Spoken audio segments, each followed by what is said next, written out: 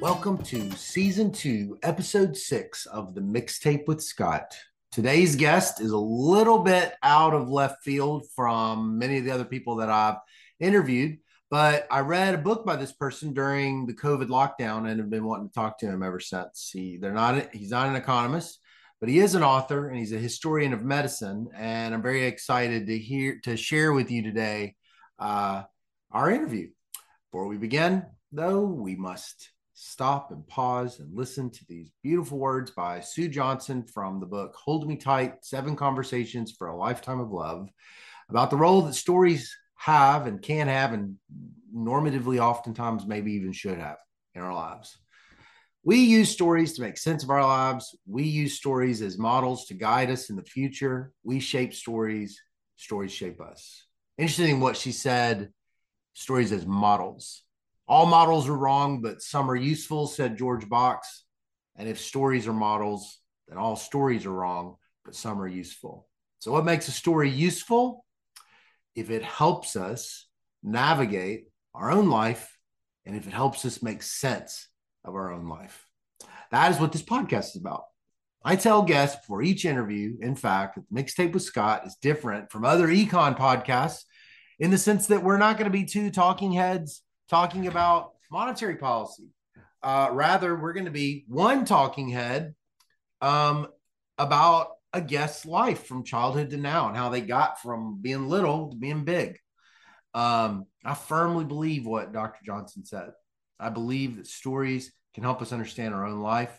Sometimes in listening to another person's story, you actually, weirdly enough, as the better that person is at telling their story, somehow, even if it's a historian of medicine and an author from Britain, you will hear your own story and you won't know why it is. That is what happens when you listen to people with compassion, curiosity, without judgment. You feel connected to them. And when it concludes, sometimes you've been shaped by their story and it becomes a model, hopefully a useful model for you to go forward. So with that said, let me give a warm introduction to Mike J. Mike, as I said, is not an economist. He is rather an author of several books on the history of medicine. And he is, like many authors, a person who didn't start out being an author. He started out really in music, but sort of through life surprises, sorted himself into this career as a historian of medicine, including psychedelic medicine. So, which, as you may have heard, is rapidly being decriminalized across the country, 15 cities so far, 2 states, and imminent medical reforms coming that will probably reschedule some of these medicines in the next few years. Some of you want to become an author. You don't know how to do it. Maybe here Mike's own unique journey will be very eye-opening. But even if it isn't, maybe just listening to and learning about someone new, someone very interesting will be kind of cool. So thanks again for tuning in to the Mixtape with Scott, Season 2. I am your amazing host, Scott Cunningham. Well, it is my pleasure to have today in the podcast with me, Mike J., author and historian. Mike, thank you so much for being on the podcast. Oh, it's a great pleasure to be here, Scott. Mike, can you, for the audience, tell us just briefly, how you would go about introducing yourself to someone at a party about what you do for a living? Okay, I guess it depends partly on the party. My career has been entirely self-employed, so it's been kind of picaresque. It hasn't had grand 5-year plans going forward. I basically am, as I have been for over 20 years, an independent journalist, a freelance writer. I've written mostly books, but I've also done quite a lot of journalism. I've curated exhibitions. I've worked kind of in and out of academia a little bit. So at the moment, I'm an honorary research fellow at University College London. Oh, okay. Cool. Well, I'm looking forward to this conversation. Where are you right now?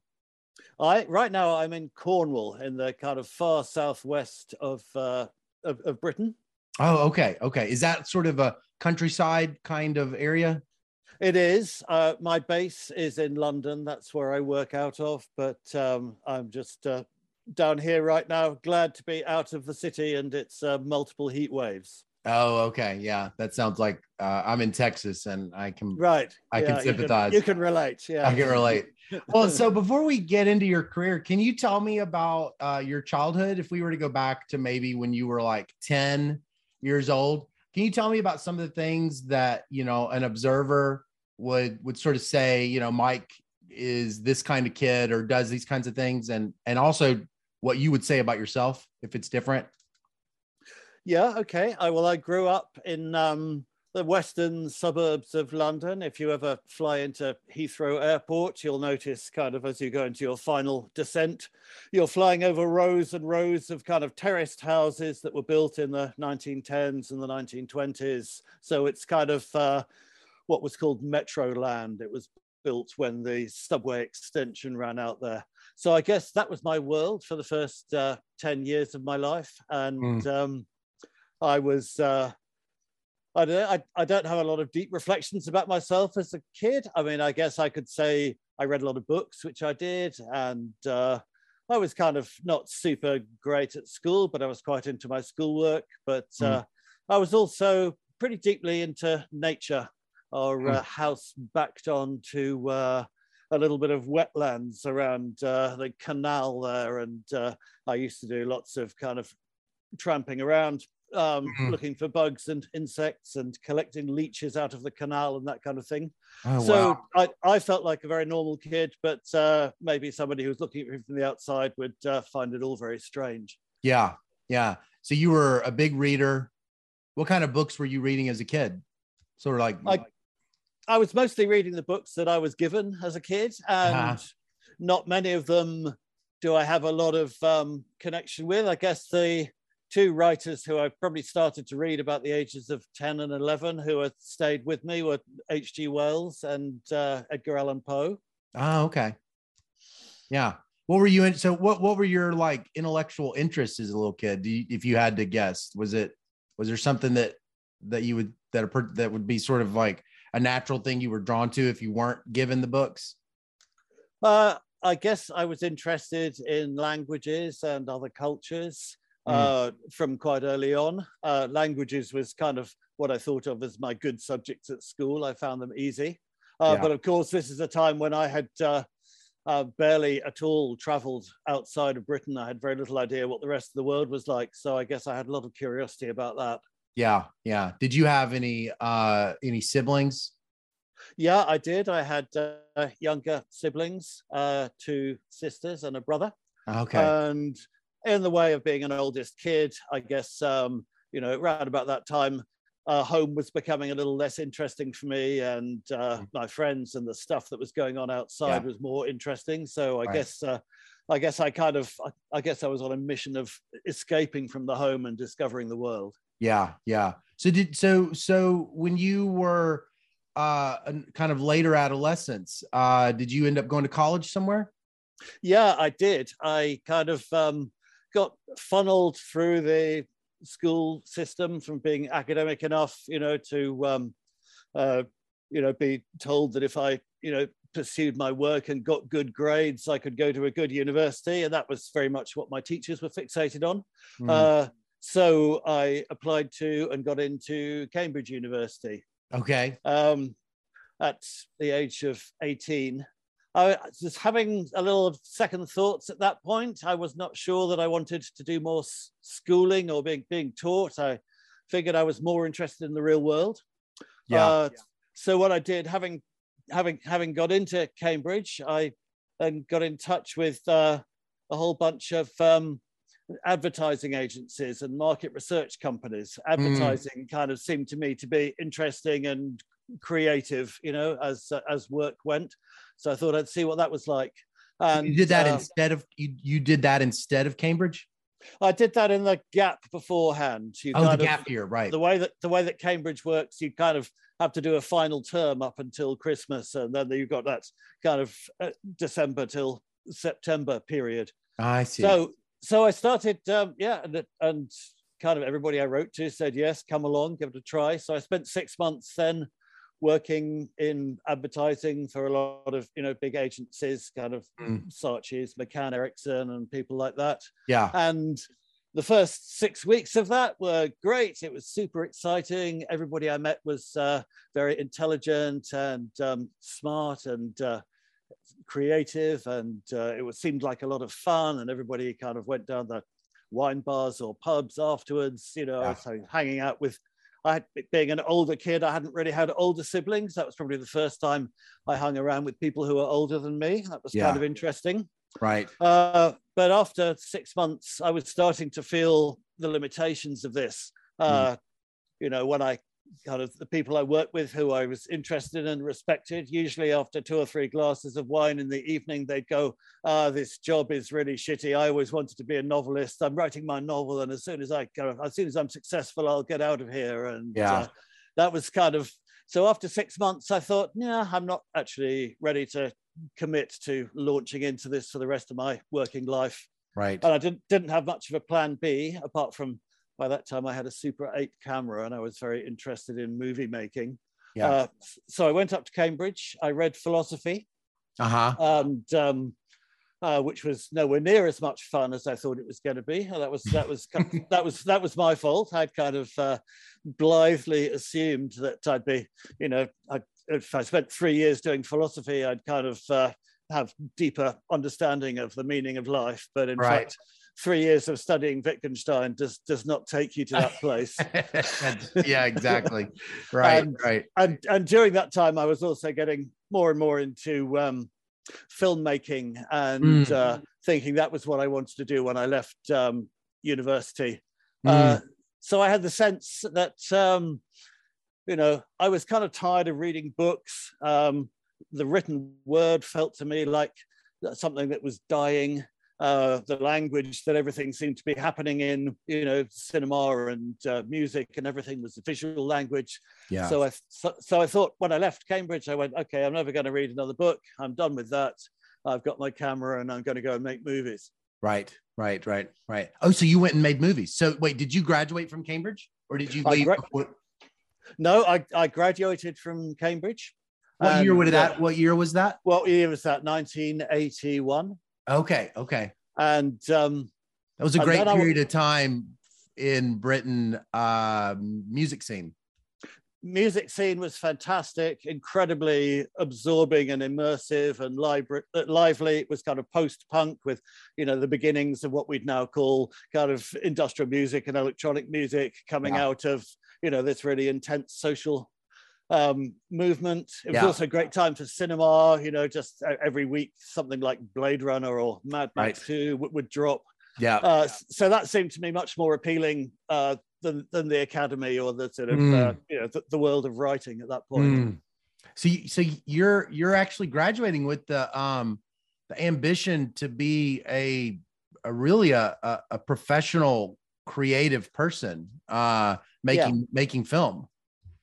So what happens? How do you, what's your plan at that time?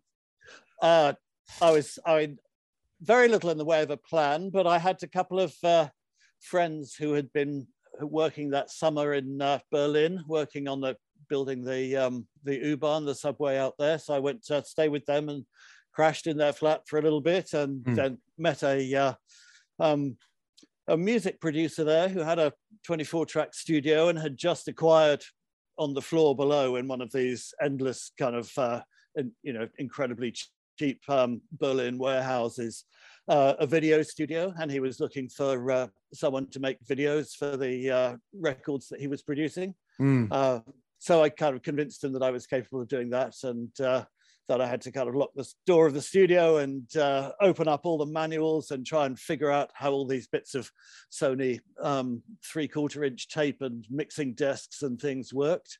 And I had a sort of a year or so in Berlin making music videos for bands, which gave me the beginnings of a show reel. So you were behind the camera? I was, and in a fantastically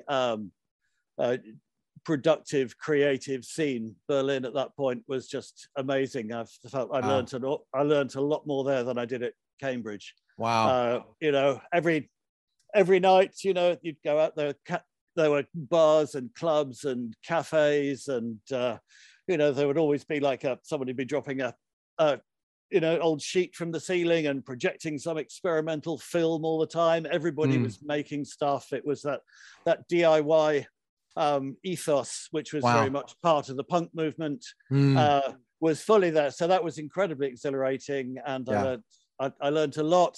And then after a year, I realized that this was an underground scene that was kind of fiercely defensive of itself, and anybody who tried to do anything outside of that scene in the commercial world was kind of ostracized. So after a year, it felt like, well, do I want to be like an underground filmmaker in Berlin for the rest of my life, and how am I going to afford that? Right. And the alternative was to head back to London, which I did with the beginnings of the show reel that I had. And I spent then most of my 20s knocking around in London, working in various jobs in film and television, being an editor and being a writer. And that was kind of what brought me back into writing. Well, so how does that happen? What was so when do you start writing? I guess. In my late 20s, I guess I was working a lot for documentary production companies, working for BBC and Channel 4, and generating a lot of ideas for documentaries, coming up with some ideas myself, working other people's ideas, writing little bits of drama, but mostly coming up with ideas and researching them. And I started to turn them into journalism when I could, and also writing screenplays in my spare time and starting to get a few screenwriting assignments. So that was my route into writing. So you start moving away from like the visual medium, and you start moving you're still in this like motion picture kind of industry type, but you're moving away from filming into writing screenplays. Yeah, that's right. I think what I discovered by that point was that I was not bad at some aspects of writing. I was good at, and editing was the other thing where I was pretty good. The bit in the middle, the shooting, which is really the core of filmmaking. I don't think I didn't have a real flair for that. I was kind of I always found when I was doing that, it was rushed. You were just trying to get the best. If you get 80% of your shooting script, you were doing okay. I didn't really have that kind of that sort of visionary ability and the ability to kind of enthuse dozens of people working with me. I was kind of better when I found myself either at a desk or at a computer or at an editing console when I was pulling stuff together and making sense of it. Yeah. And I also discovered then that in terms of screenplay writing and fiction, I discovered surely was not really my forte, that I was, I never quite believed the characters that I was inventing, and I never quite believed the dialogue that I was giving them. So then what was great for me with books was the possibility of writing narrative non-fiction, where you could use a lot of this fictional toolkit. And you were working with characters, real characters, but they were not characters that had come out of my head. They were characters that I'd generated or sort of found in the sources and elaborated. And then I found myself in a world writing popular history, where most people writing popular history had come out of a more academic background, and that I guess their model for the book was something like a lecture series, 8 chapters. And my model for a book was still more, and I think still is, more like a movie, something that grabs people with a kind of opening scene with sort of drama and tension and conflict, and then kind of unpacks it and has and I used quite a lot of things that most historians don't use, like flashbacks and switches of perspective, that kind of screenwriting toolkit. So in that sense, I think my writing career has been quite marked by my early apprenticeship in film and TV. That is fascinating. Was it so the transition to the first book, are you moving through writing journalistic essays first, and then like the book part is a natural progression, or is it more of a discrete jump right into the book writing? I had always had books on the back burner, books that I was writing, unpublished novels. I was kind of thinking back at it. I was kind of working double time because I was doing office jobs pretty much all the time, paying the rent. And then when I came home in the evening, I was writing, sort of 4 or 5 evenings a week. And that went on for a long time. I doubt I'd have the stamina to do that now. Yeah. But the thing that kicked in that sort of got me onto the book writing was a fortuitous connection with a medical historian who was a senior lecturer at the Wellcome Trust in London, which had an academic unit there. What year would this have been? What year? You were in your 30s? Yeah, this is kind of 90s, mid 90s, I guess. Unit led by Roy Porter, who you may have heard of, a very prolific historian of medicine, and a very interesting team of people who kind of rewrote the history of medicine, which up until that point had been mostly, retired doctors, writing the story of their careers and the wonderful drugs they'd discovered. Right. Roy and Michael Neve and Bill Bynum, all the people who were working out of the Wellcome there, they had come out of the New Left tradition of history from below. And so they looked at medicine not from the point of view of the doctors, but more from the patients. They were very interested in patient testimonies, in the doctor-patient relationship, in how the rest of the culture saw the medical profession. Yeah. And that was fascinating to me. And I started doing a bit of work with them there. And that led to a couple of anthologies that I edited for Penguin Classics. So that's your first book. It's an anthology. You're like, you're editing more, or you're collecting it's more of a collection that was your first entry in. That's right. Yeah. So the first one was a collection of texts around 1900 and the fin de siècle, which I co-edited with Michael Neve, who was one of the Wellcome academics. And while I was doing that, I talked the editor at Penguin into doing another one, which is an anthology of drug literature called Artificial Paradises. Why were you interested in medicine? I didn't see that coming.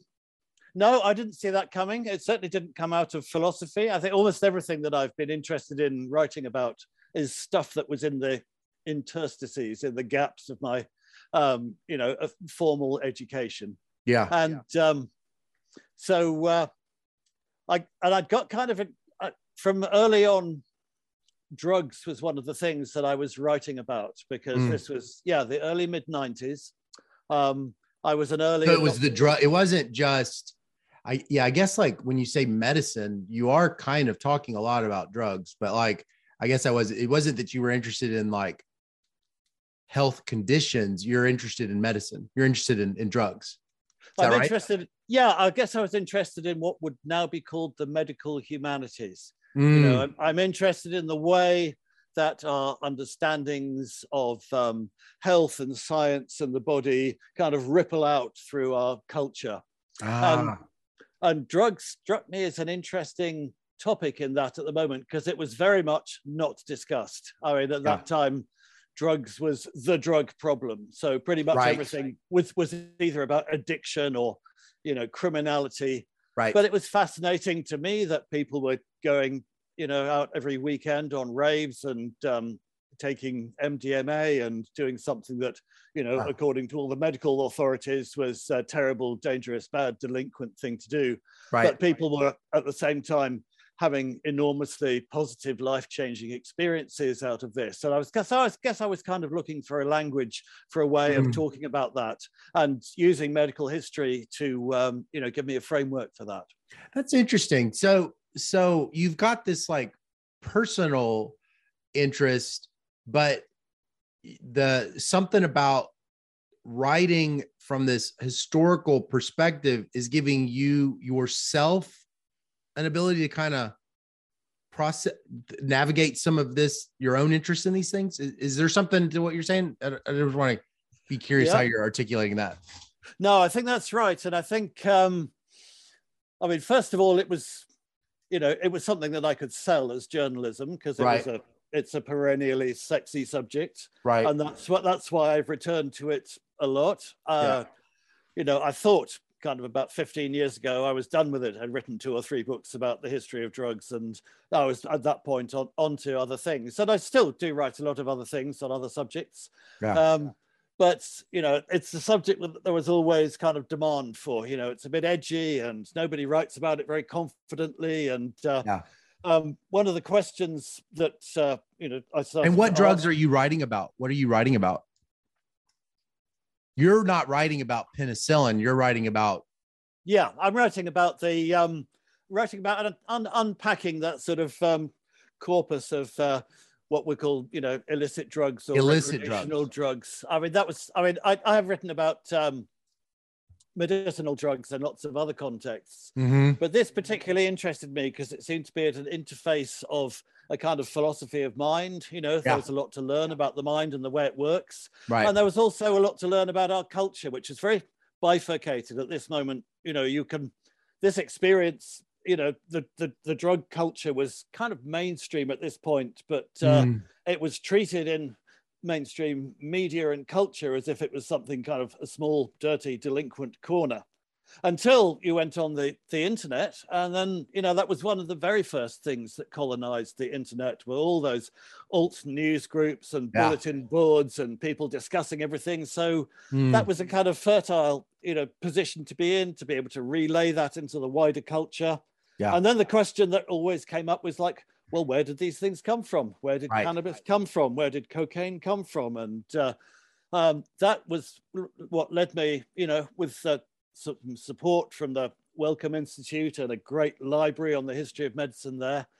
But that turned out to be just a treasure trove of untold stories, because they all these substances that we'd kind of lumped together in this category of drugs are all very different. They all come from different places. They all emerge from different contexts. Yeah. Some from 18th century chemistry, some from, other non-Western cultures. Yeah. Their story plays out through kind of pharmacology and psychiatry and the mind sciences, and full of interesting insights into how we've ended up where we have today.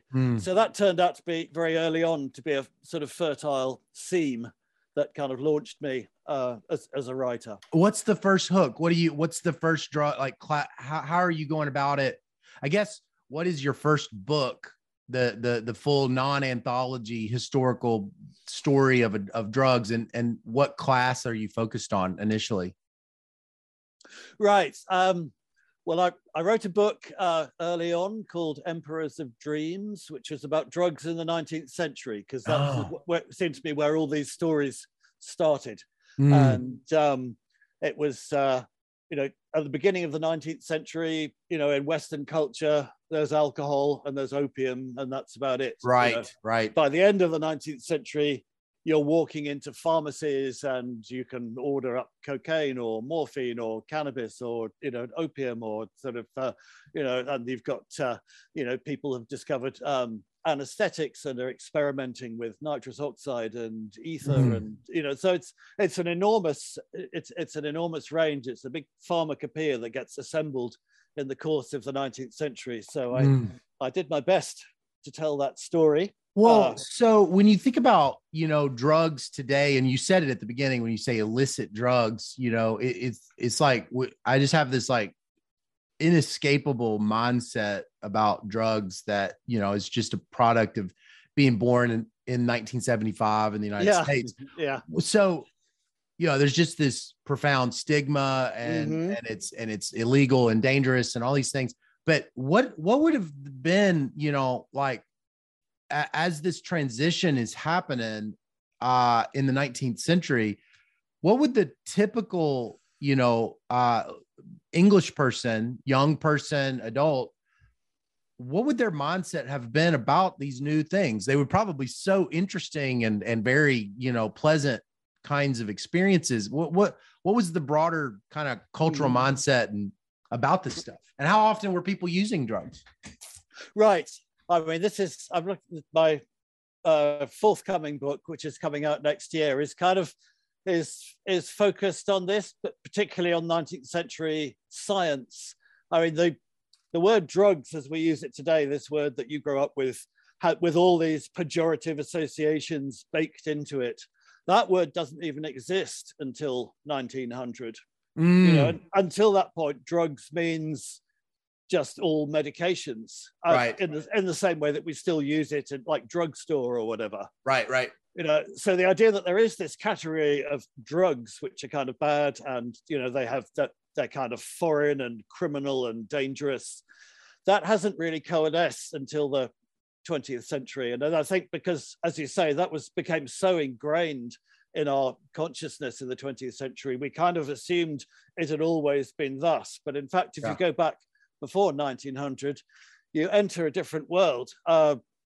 It's scientists, going all the way back to the beginnings of the scientific revolution, if they're studying drugs that alter the mind, the vast majority of them do that on the obvious way, down Route 1. They take them themselves and write about their experiences.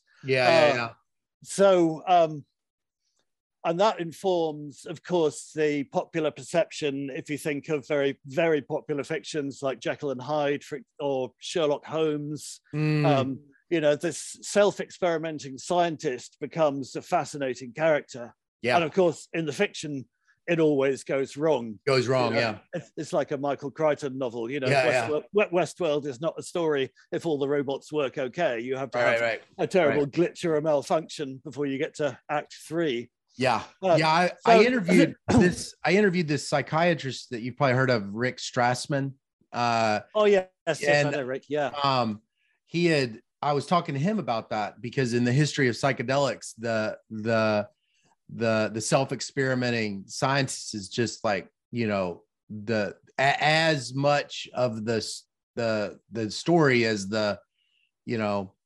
it's like you have Timothy Leary, but you have just like overwhelming. And he said something interesting. He said the self-experimenting doctor, it is just like the typical story. It's like a very common story, not just about psychedelics, but just they would go this idea that the doctor would go first is kind of a whole thing. And it's rooted, he said, in the principles of do no harm.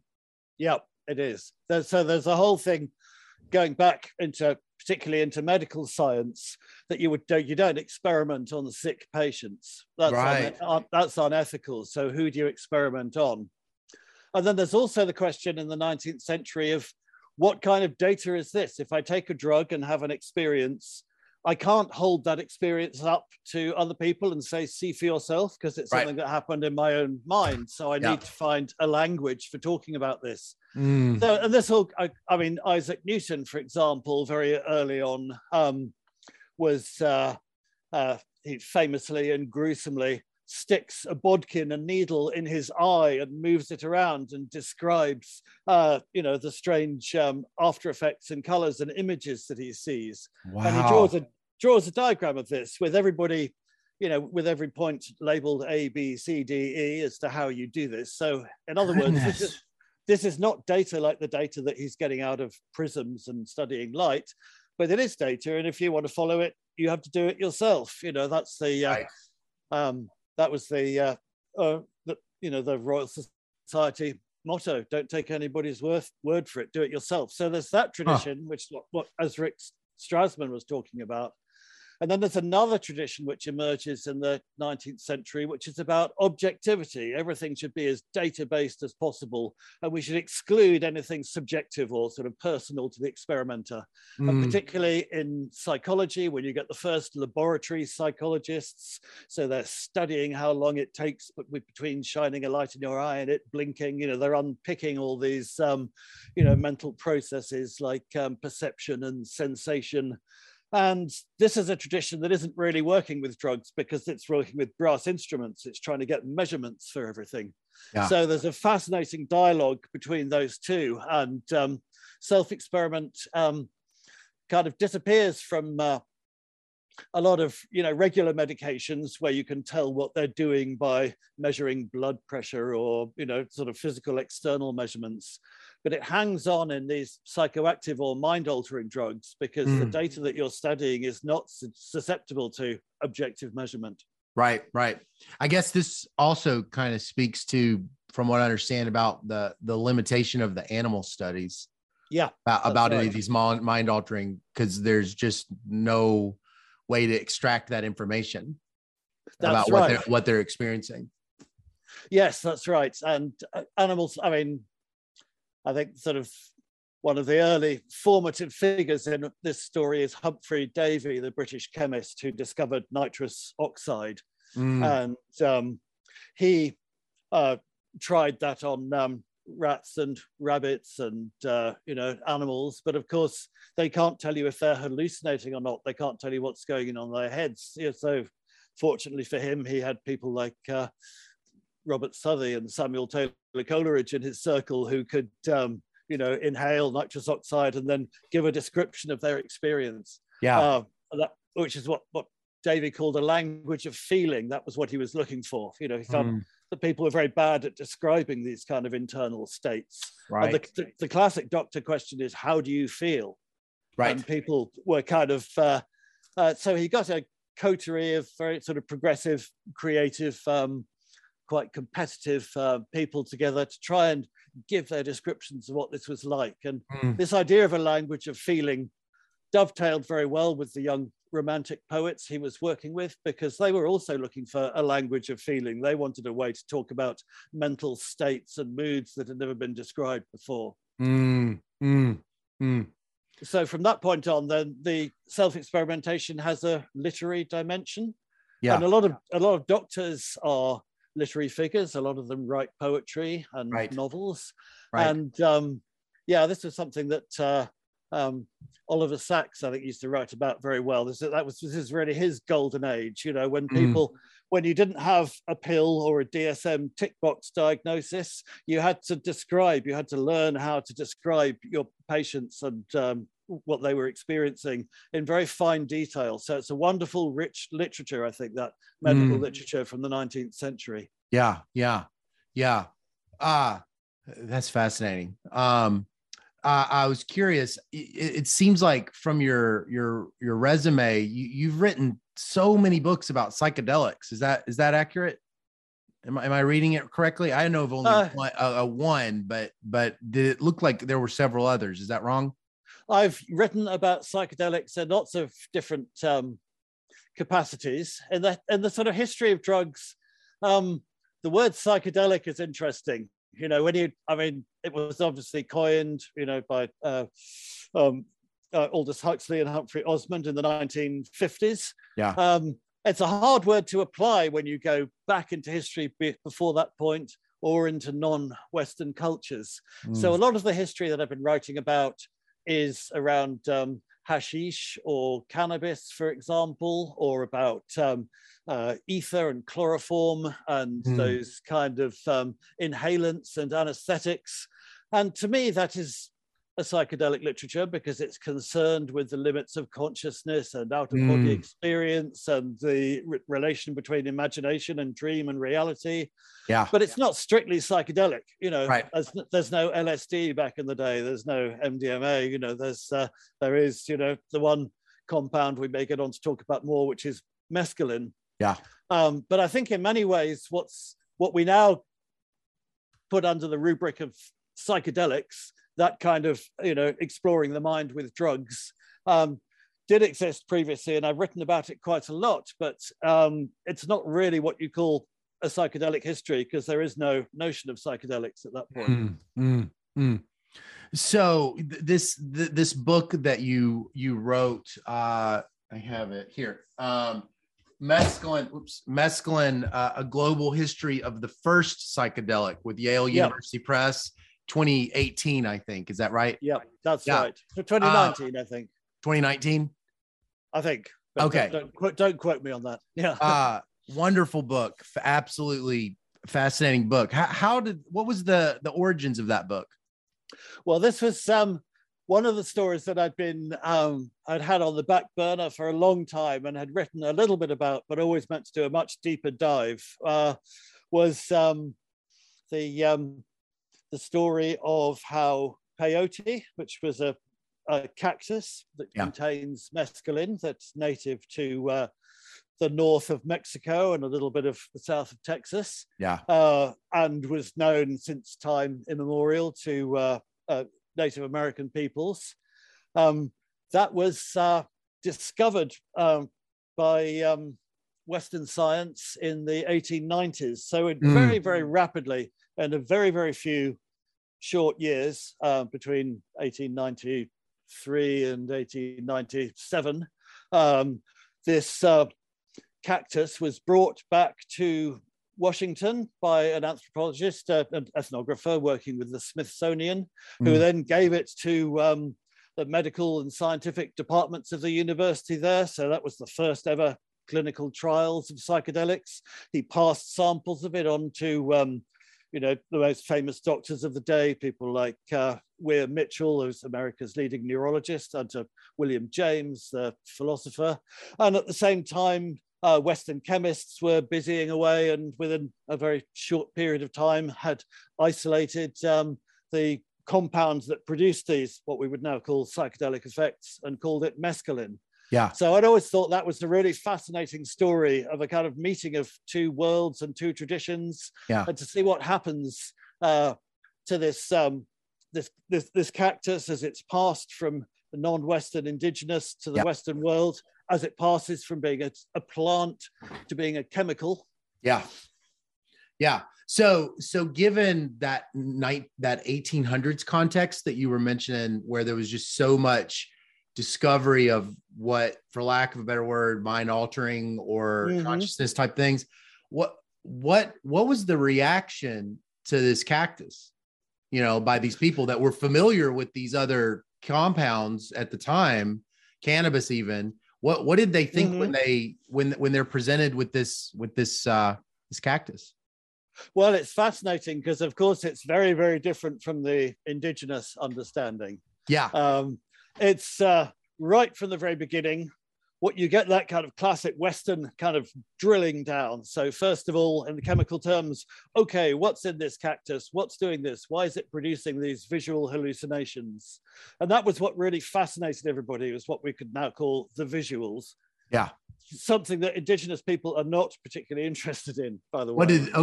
So context here. The indigenous community, how many distinct indigenous communities were aware of and like incorporating in their ceremonial life, if that's even true, peyote?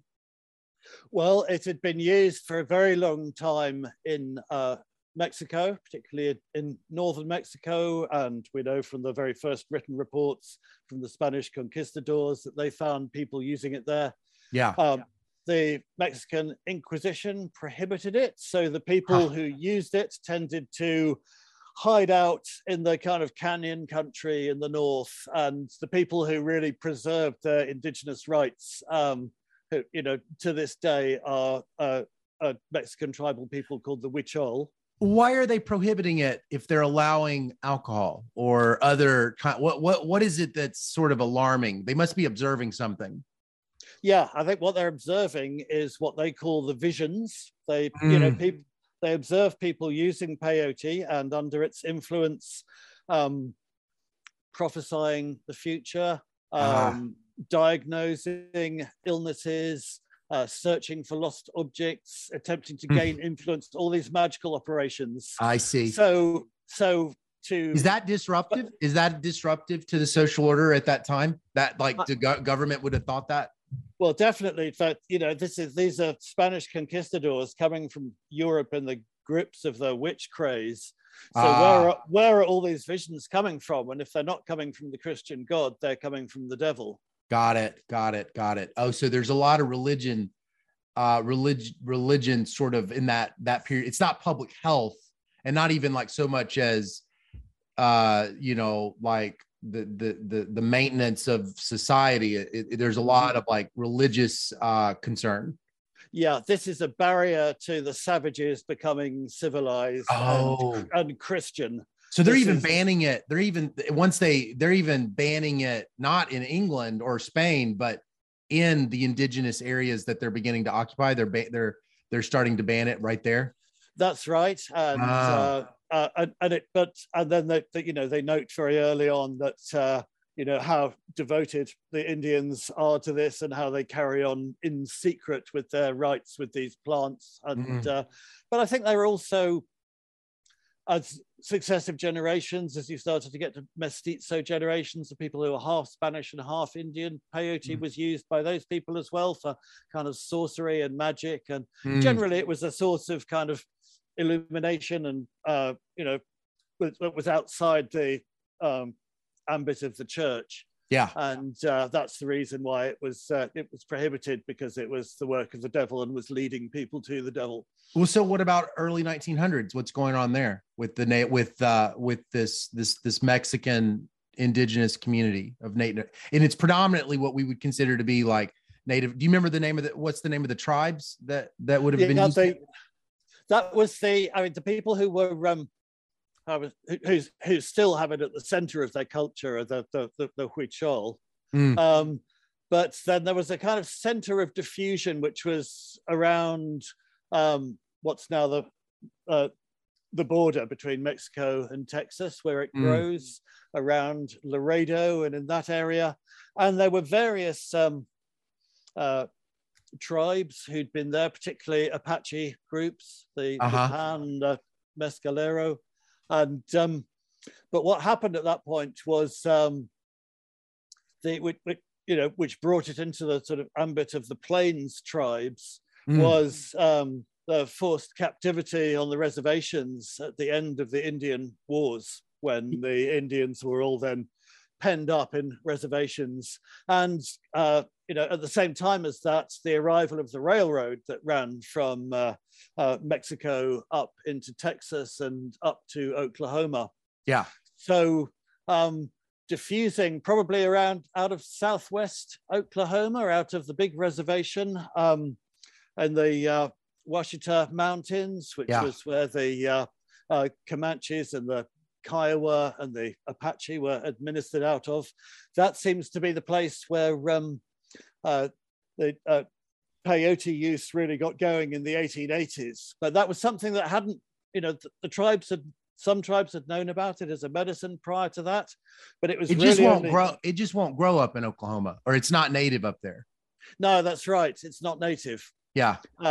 It's. So are they taking it up to Oklahoma? So it sounds like what I interpreted from the book is that it's like the conquering almost, and then the establishment of these trade routes, but it's the railroads in particular that is there's just a movement of the peyote from Mexico to Oklahoma. That's a big part of the story of the Native American experience with peyote, is railroads take it out of Mexico. Is that right? Yes, that's one big part of it. Another big part, of course, is the in 1890 is the ghost dance movement, the kind of pan-Indian millenarian movement that was suppressed with the massacre of Wounded Knee, which was really kind of the end of Indian culture, or certainly in the eyes of the federal government, who were pursuing a policy of assimilation. So there was no such thing, as far as they were concerned, as Indian culture. All these people, their kids were being sent off to boarding schools. They were all going to be just like regular Americans. So what's the ghost dance movement? The ghost dance movement was, a millenarian movement that emerged kind of on the reservations among the people in forced captivity. It emerged out of a prophecy which said that here are new dances, here are new songs. We're going to get together and do these dances and do these songs. And this is kind of an act of magic that will, wipe the white people and their culture away from our lands and will return us to our pristine I see. past before I there see. were white people. Yeah. So for various people, who's doing these? Is this up in Oklahoma? Yeah, this is happening in Oklahoma, and its center of gravity is in the northern plains, among the Lakota people. So Sitting Bull and so on, where the Wounded Knee massacre took place. Yeah. But yes, it's also happening in Oklahoma, and some tribes are sitting it out. Notably, a big, huge figure in this story, Quanah Parker, the chief of the Comanches, at that point, who had previous experiences with millenarian prophets, and his view was, look, okay, we've got these 160 acres of southwest Oklahoma each. We've got to make this work. This is good pasture land. There are cattlemen who'll pay good money for this. We can get ourselves settled. We can get ourselves established. I'm not going to throw all this away. Just felt like a whole bunch of kind of sort of all day, all night dances that are going to end up being, brutally suppressed by an American military. Yeah. So this was a dangerous. So the ghost dance is actually has some risk. Very much so, yeah. And it was, as I say, very, very brutally suppressed. I see. It was kind of, and it led to, the breakup of all kind of tribal troops and groups, and a sort of wipeout of indigenous culture. Yeah. So peyote, which was then available, was started to be used. We don't quite know exactly where and when, but what emerged was a form of a peyote ceremony which took place in a teepee. The reason it took place in a teepee was because all singing and dancing was banned after the ghost dance. Like the sun dance was banned. There were Protestant missionaries on the reservations. That was the official form of worship for the Indians in forced captivity. So it was in that context that this emerged. It was a group of usually male warriors, people who'd grown up as warriors, expected to live in a warrior culture, now trying to adjust to forced captivity where their culture was being stamped out. Yeah. And it emerged that if you could hide out on your reservation in a teepee, in a group of people around a fire, and you could take the peyote, you could kind of recreate the magic of the old days, of your lost culture, and keep it going. And it became, a kind of incubator and a hearth for keeping Native American culture alive. Are they growing peyote now in Oklahoma at that, or are they shipping it from Mexico? Is it commercial at that point, or now? Yeah, at that point. At that point, for this practice. No, at that point it's being shipped. There are, right on the border there around Laredo, there were, and there still are to this day, a handful of Mexican mestizo families known as peyoteros, who have traditionally had the peyote trade there, and people used to go down and buy peyote for them, and once the railroad was there, people would go down and buy it. And still at that time, people were going down with suitcases and filling them with peyote and traveling back to the reservations. So is that the only market for peyote at that time? There's not really another, non-Native American, use at that time? No, peyote is not really understood at that time. There are botanical illustrations of it, but no real sense of its properties or qualities.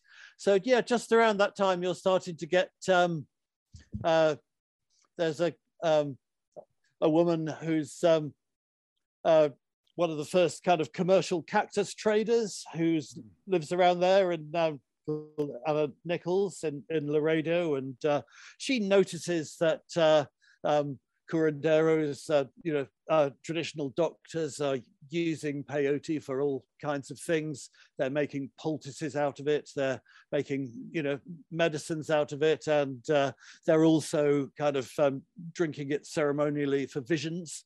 Yeah. And so, she writes a letter to Park Davis at that point going, you might be interested in this. So the Western interest in peyote as a medicine, it's only starts after, following up on the Indian use. So they're not interested. Americans and American scientists, they're not really at this time as intrigued maybe by the spirituality of it. They actually think it might have medicinal use. Yeah, the great proselytizer for peyote at that point is this ethnographer with the Smithsonian Institution called James Mooney, who's a great lover of Indian culture, speaks lots of Indian languages, really knows more about their cultures than anybody else. Most of the other anthropologists or ethnographers are not very interested in peyote because it's something modern. It feels kind of decadent. It's a bit like, there's all this abuse of strong spirits and alcohol on the reservations. They sort of see peyote in that context. It's just on that continuum, right? On that continuum of being like a kind of, a sort of rather sad, degenerate habit. Right. Mooney sees the value that it has for preserving Indian culture. And why is that? Why would it preserve Indian culture? What exactly is it? What exactly makes it so sticky for that function? It's one of the things it builds on, in the ghost dance was pan-tribal. People came together from different tribes for it and built up lots of tribal links. So the peyote religion, or the peyote meeting, when it emerges, keeps those tribal links going, and it builds up a sense of who we are as a people, all our shared traditions. So all things like the cedar incense, the eagle feathers, the rattles and the drums, it puts these all into a new context that all the tribes can share with one another. And also it's something that's persecuted, by the white man and by the Western culture. And it's always been felt, but back in its early Mexican days, it was always felt to have power against the white man and against, this dominant culture. And so it becomes a kind of, and then the state of consciousness it produces is one in which the peyote, in the indigenous belief, is a person, a non-human person, but a person who, in that context, speaks to you, gives you the message, tells you what you need to hear. Right. And this may be medical in the sense that it's telling you, you should get your heart checked out, or you should stop drinking alcohol. That's a very common message that's spread through these meetings. But it might also be all kinds of insights, about family dynamics or friends or other people. And it brings everybody together to experience these things together. So it immerses people, in a really kind of deep version of their own culture, right at a point where everywhere else that culture is being emasculated and broken up. Yeah. So it's interesting that the Christian church, or at least that particular Spanish period, had so much opposition to it. But there's this character in your book, Frederick Madison Smith, who's a grandson of the founder of the Mormon religion. He's a psychologist at Harvard trained, and he becomes a really important figure in actually granting almost like permanence of psychedelics in the United States by creating these constitutional protections for the Native Americans. I was wondering if you could just tell me a little. That's such an unusual, untold story, it seems like.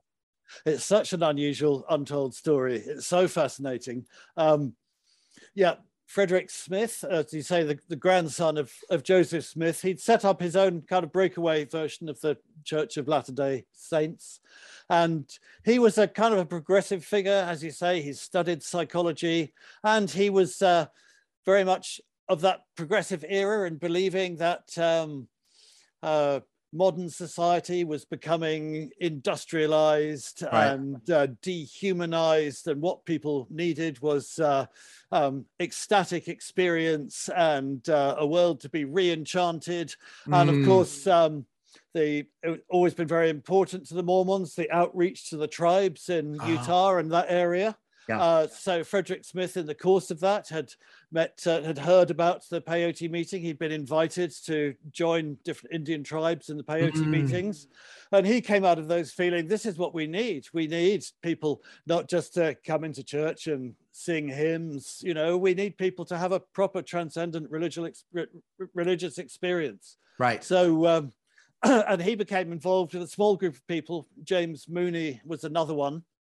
And specifically in Oklahoma, an attorney called Carl Cunningham, who defended Indians against persecution from peyote quite a lot. And in 1918, there had always been attempts to ban, and there were lots of local bans on peyote, state ones, reservation ones, and so on. There was a big push in 1918. The House of Representatives moved for a federal ban on peyote to all Native Americans, so the banning of its sale on reservations and everywhere.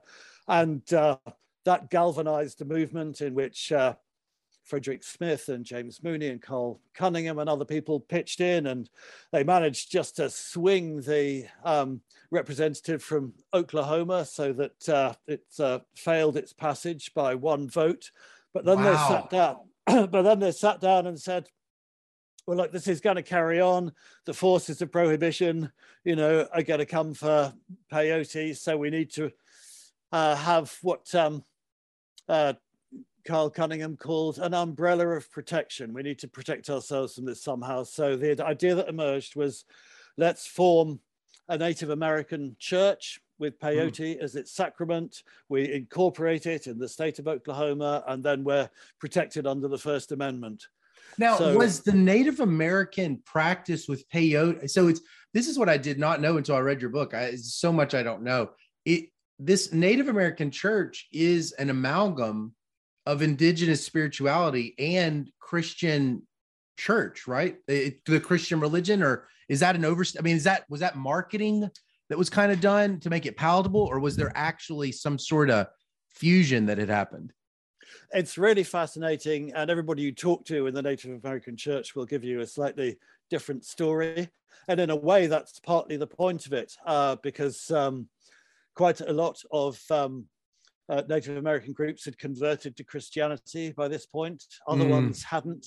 So it's kind of deliberately left open so that people who believe in the Christian God can pray beside people who believe in the Great Spirit. It's there's also a level, you know, of what jurists have since called, you know, subsequent attempts have called kind of contrivance. You know, it was definitely a bunch of people from different tribes getting together and saying, let's call this a religion and let's call it a church, because that will give us protection against, you know, the prohibition of drugs and the banning of peyote that's coming. So in that sense, it's partly a strategy, but it also reflects the reality of a very diverse Native American world. It's incidentally, as far as I can tell, and this was news to me until I was told this on my travels in Oklahoma, that this is the first time the word Native American was used, was in the Native American church.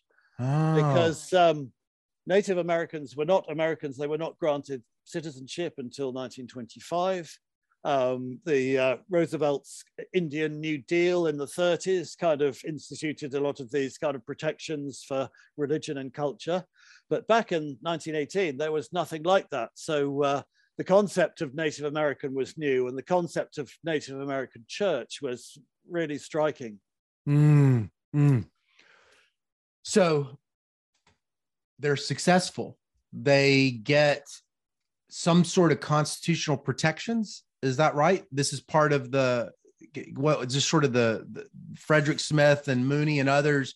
Yeah. But what exactly do they accomplish? Well, once the church is incorporated in Oklahoma, then I think it's automatically incorporated in every other state, except for the states where peyote is already illegal, which is Utah and Colorado and Arizona, I think, at that point.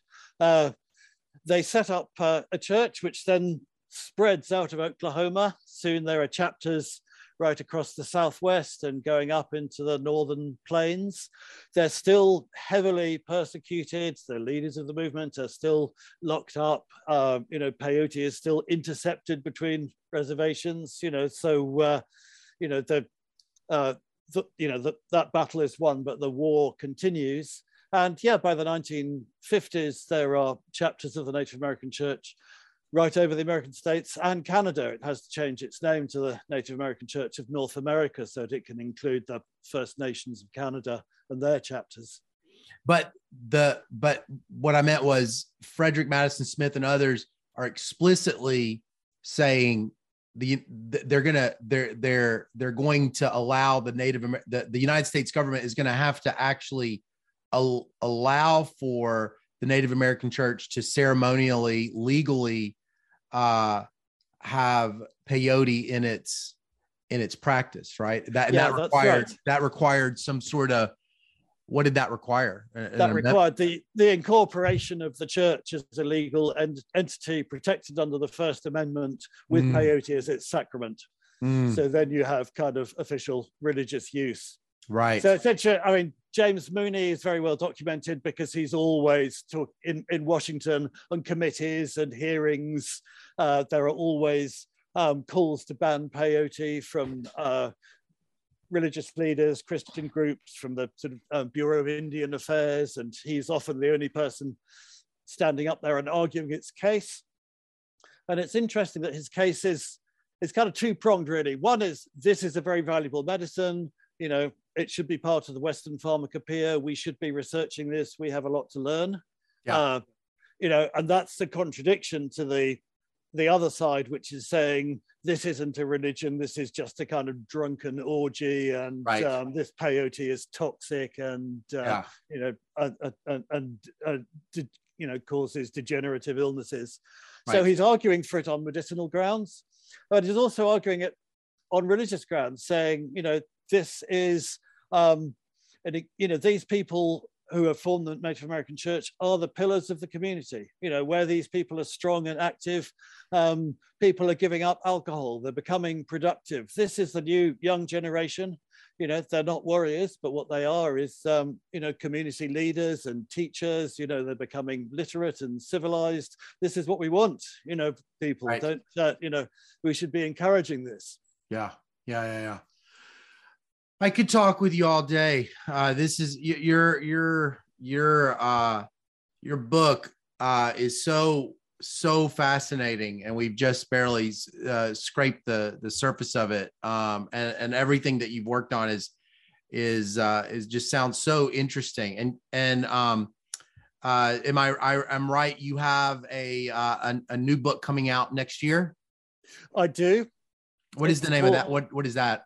That is called Psychonauts, Drugs and the Making of the Modern Mind. Oh, interesting.